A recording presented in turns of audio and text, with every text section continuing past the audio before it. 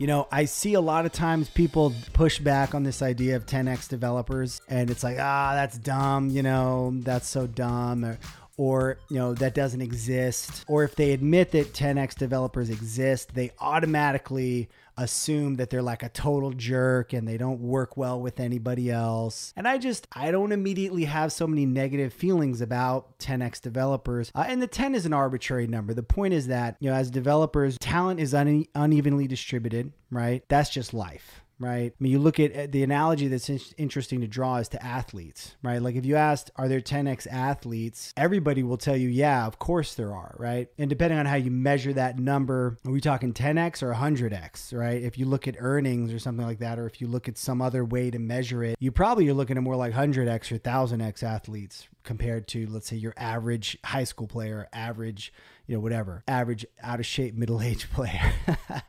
So, and the constraints on being an athlete are physical. So how much more so as a developer where you're only constrained by like your mind and by electronic circuits, you should be able to have even higher differentials in productivity. To me, it's a cool thing. If somebody is a super, super productive, and I've met people that are just highly productive, there doesn't have to immediately be something negative about it. There can be the developer who's really good but is a jerk and hard to work with. That obviously causes a lot of problems with the team. And I'm not saying that you should hire somebody like that and not care about how it impacts the team. Of course you should, but it's not necessarily the case. And it's just, to me, I think it's cool if there's somebody that's insanely productive. I mean, look at somebody like Linus Torvalds, right? Now, in his case, like it seems he is kind of a jerk from most anecdotes.